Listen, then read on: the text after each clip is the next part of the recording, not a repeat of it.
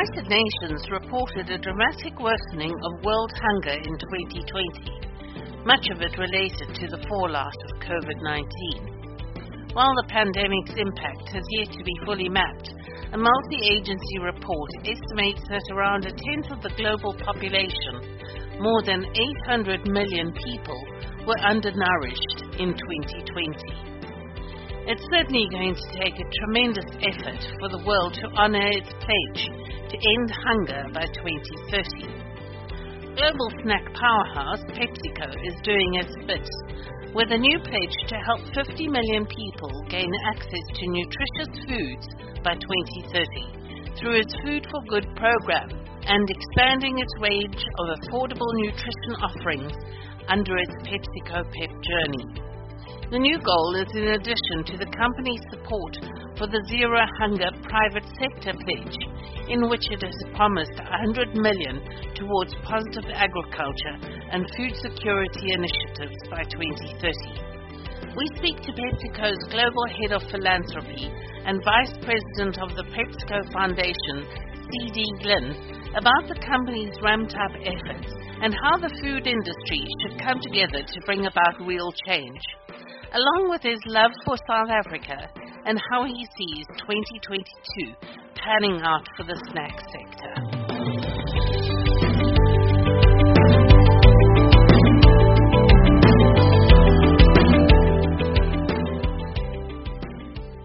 CD, thank you so much indeed for joining me today. As a major food producer, PepsiCo is well positioned to notice the effect of the pandemic. Can you paint us a better picture? No, Joe, thanks for the question. And let me just be clear. The global pandemic has put us all on notice. And PepsiCo's food security goals now come at a time when the world is facing a dire hunger crisis that's been exacerbated by the pandemic. You know, some stats. Nearly 1 in 3 people in the world, that's more than 2 billion people, did not have access to adequate food in 2020. And, Jill, that was an increase of almost 300 million people in just 1 year. So currently, 800 million people around the world suffer from hunger, and estimates show that more than 40% of the world's population can't afford a healthy diet. And as one of the world's largest food and beverage companies, PepsiCo has to play a critical role in leveraging our global capabilities to achieve local impact in communities all over the world. And that is what we hope to accomplish with our commitment to global food security, to help realize zero hunger in the communities where we live and work. And how is the snack giant aiming to achieve this? So we have a goal to help 50 million people. And over the past year, we at PepsiCo have accelerated our efforts to help make the food system more sustainable, regenerative, and more inclusive. And we recently launched our most ambitious effort yet by embracing a bold new approach called PEP Positive, PepsiCo Positive. This is a strategic end-to-end transformation with sustainability at the center of how the company will create growth and value by inspiring change not only for the planet but also for people. And we'll achieve this via positive agriculture, positive value chains, and providing positive choices. So as part of our PEP Positive journey, PepsiCo has made this new goal to address global hunger by making nutritious food available to 50 million people by 2030. Additionally, PepsiCo signed the Zero Hunger private sector pledge, pledging $100 million to sustainable agriculture and food security interventions by 2030.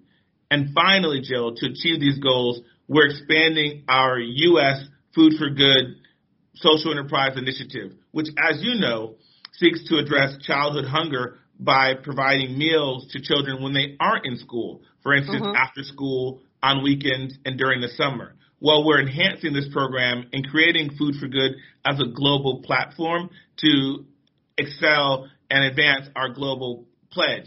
And we're doing this by partnering with local leaders around the world on their needs to develop long-term food security initiatives. As a company that produces food products, have you seen consumers skew more towards products that come with a sustainable backstory? I would say 100%. We see not only the global connectedness of communities around the world, but a rise in consumer consciousness to foods that are not only good for you, but maybe that are better for you. And so we do see our positive choices in our pet positive goals and aspirations providing more positive food choices and increasing access to nutritious foods for people and communities all over the world. We definitely see a heightened level of consciousness amongst consumers. As part of this journey to help 50 million people, are you going to be bringing out more affordable nutritional offerings apart from your regular snacks and beverages? As part of our pet positive goals and aspirations in this initiative, we are going to be looking at our product portfolio in new ways, but we're also going to, through our Food for Good program, we're working with local partners in the U.S. and who we've been working with, some of them for more than a decade, to increase this access to nutritious foods for children and their families. And it really is important to us. It's something that we've been doing for a number of years. And with our new commitment, we are advancing food security, where we're looking at bringing proven food access solutions to communities around the world. And we're committed in investing in solutions that increase equitable access for nutritious foods and increase productivity as well as incomes, not only for those who are consuming foods, but improving the yields and incomes for small-scale farmers who are producing foods. And we think that's going to help realize not only positive agriculture, not only positive value chains, positive choices, but also realize zero hunger. You've mentioned the company has pledged $100 million in positive agriculture and food security initiatives by 2030, along with another $1 million grant to the World Food Program. Can you reveal a rough figure of the total amount that PepsiCo is investing in this commitment and how these funds will be distributed? No, that's a great point. So let me start with the zero hunger pledge. So PepsiCo aims to invest this $100 million in positive agriculture and food security through 2030. And this includes training farmers, helping strengthen agricultural production with plans to increase crop yields and help ensure a more resilient food supply, as well as in addition to providing nutritious meal distribution to communities. And so in addition to, or in accordance, I should say, to the Zero Hunger Pledge's goal, which is to ensure that most of the pledge comes from the business, as well as philanthropic efforts. Nearly 2/3 of PepsiCo's pledge will come from the business, with the remaining third coming from the PepsiCo Foundation, where, as you know, I'm the vice president and global head of philanthropy for the entire company. But as a breakdown, approximately $70 million will go towards positive agriculture programs, and $30 million will go towards meal distribution and nutritious foods and nutritious food access interventions. If you're okay, Jill, let me go to a little bit of the World Food Program to share a little bit about that. So, for first and foremost, the World Food Program has been an important partner of PepsiCo for more than a decade, all around the world, looking at access to addressing food insecurity and access to foods, nutritious foods, but also sustainable agriculture all around the world. But most recently, we made a grant to the World Food Program of $1 million to provide funding to co-create a multi-country partnership in the Middle East and North Africa, focusing on improving long-term food security needs of communities impacted and affected by climate change, conflict, natural disasters, and humanitarian crisis. And this grant, again, builds upon what we've been doing with the World Food Program for more than a decade. Can you tell me a little bit more about your partnership with CARE? Great. So CARE, as one of the largest and most impactful international NGOs in the world, it's been a great pleasure to partner with them. So CARE launched She Feeds the World, a program that they created, that they launched in 2018. And this program had the goal to improve food security, nutrition, and economic opportunity for 50 million farmers and their families around the developing world, with a strong emphasis on small-scale women farmers. And the PepsiCo Foundation invested 18.2 million in CARE's She Feeds the World program. And again, this program, our funding aims to support specifically 5 million small-scale women producers and their families. And the program is now active in Uganda, in East Africa, in Peru, in Egypt, and in 2022, I'm happy to announce, Joe, that we'll be expanding this program to Nigeria, to Thailand, Vietnam, Turkey, and Colombia, all in 2022. So this grant is helping women gain access to land rights, to reach new markets, improve access to quality equipment, and participate in critical agricultural and financial trainings. We couldn't be prouder of the support that we're providing to CARE and the impact that with CARE we're going to have around the world, again, with, to over 5 million small-scale women farmers. Fantastic. As you know, as a South African, I am passionate about everything that happens in Africa, and I believe you have ties too with South Africa. Can you tell me a little bit about your personal journey? Oh, thank you, and it'd be an honor to. And as a South African, let me just say to you directly, I love your country. So I started my career in international development and foreign assistance and global development basically in South Africa as a Peace Corps volunteer in the northern part of the country. And I worked on community level programs and projects for 2.5 years. And this was during the illustrious presidency of Nelson Mandela. And, you know, one of the first things that when Mandela came to power that happened in terms of U.S. engagement was looking at how the U.S. could provide people power to a new South Africa and people who could live and work at the grassroots level in a new South Africa. At that time, as you know, Jill, the Rainbow Nation. And so bringing about that new South Africa that was diverse, inclusive, that was looking at equality and equity for all. You know, it was humble to be a part of that program in the mid-'90s.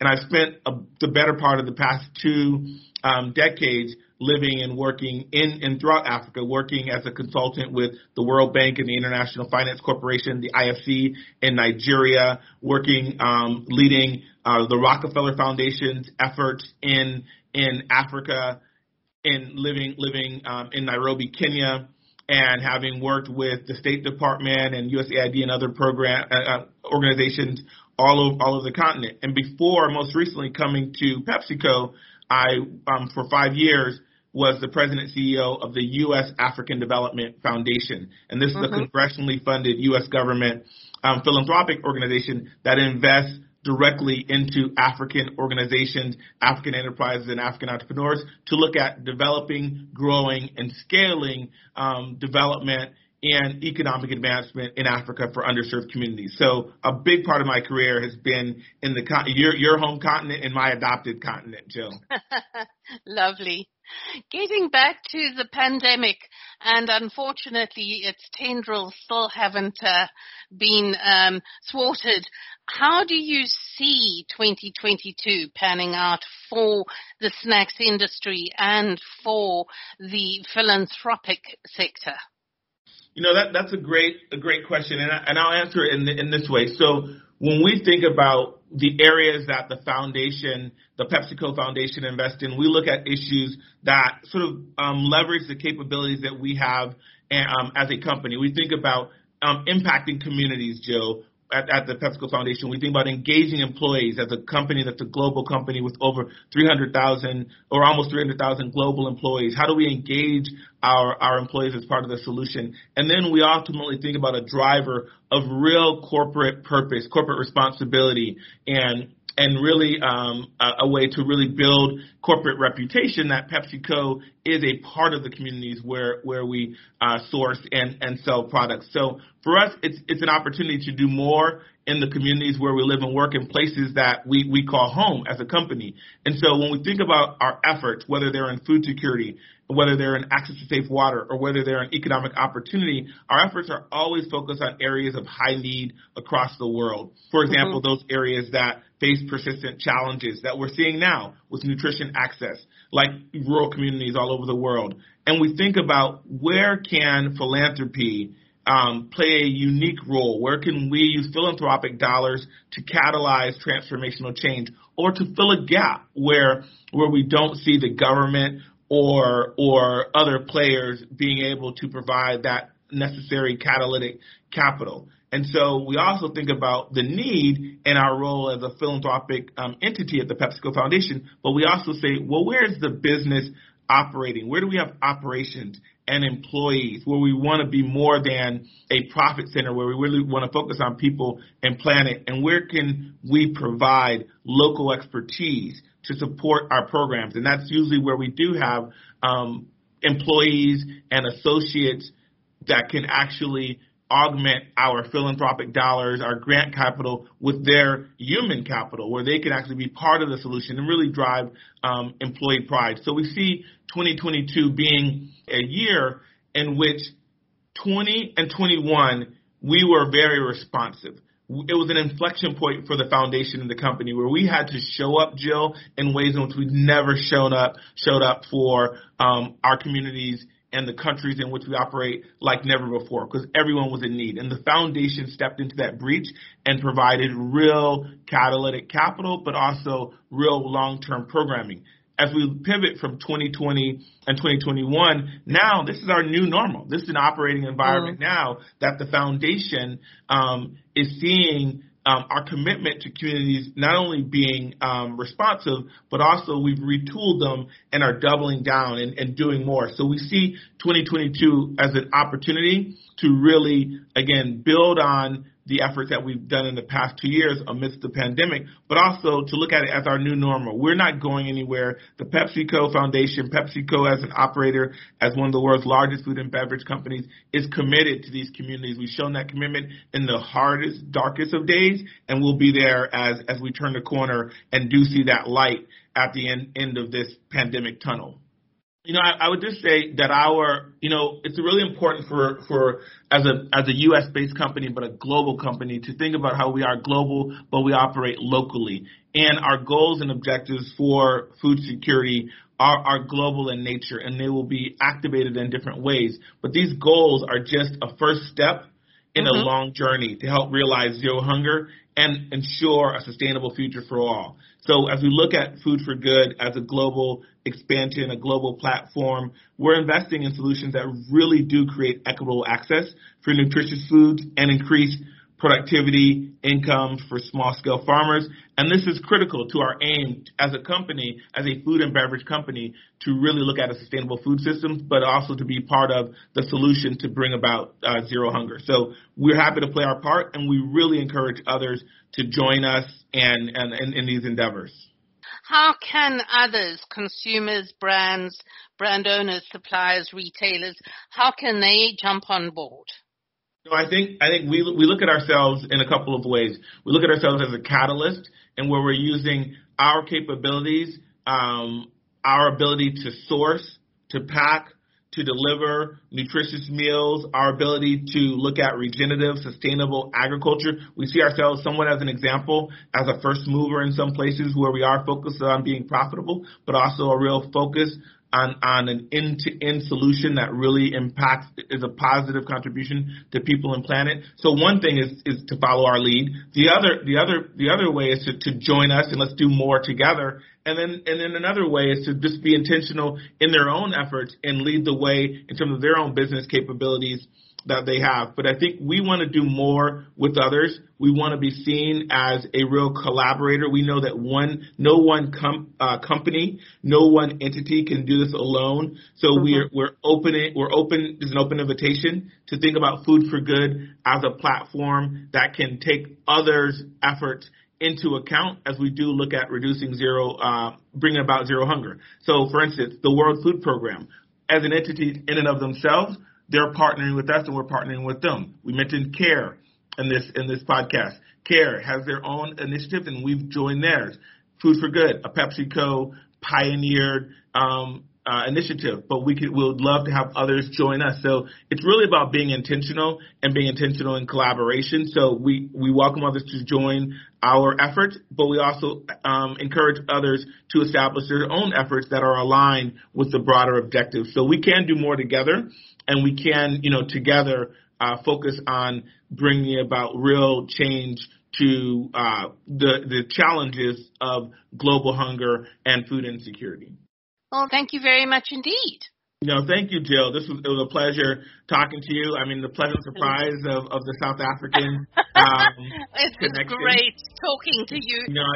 It's really one of my career highlights and personal honors, just to be able to say those words that I lived in South Africa when Nelson Mandela was president. I mean, I have 3 daughters, and when I tell them that, I mean, I'm old guy to them, but they still say, Daddy, Daddy did something really special. Wow. Absolutely. He was such an incredible man.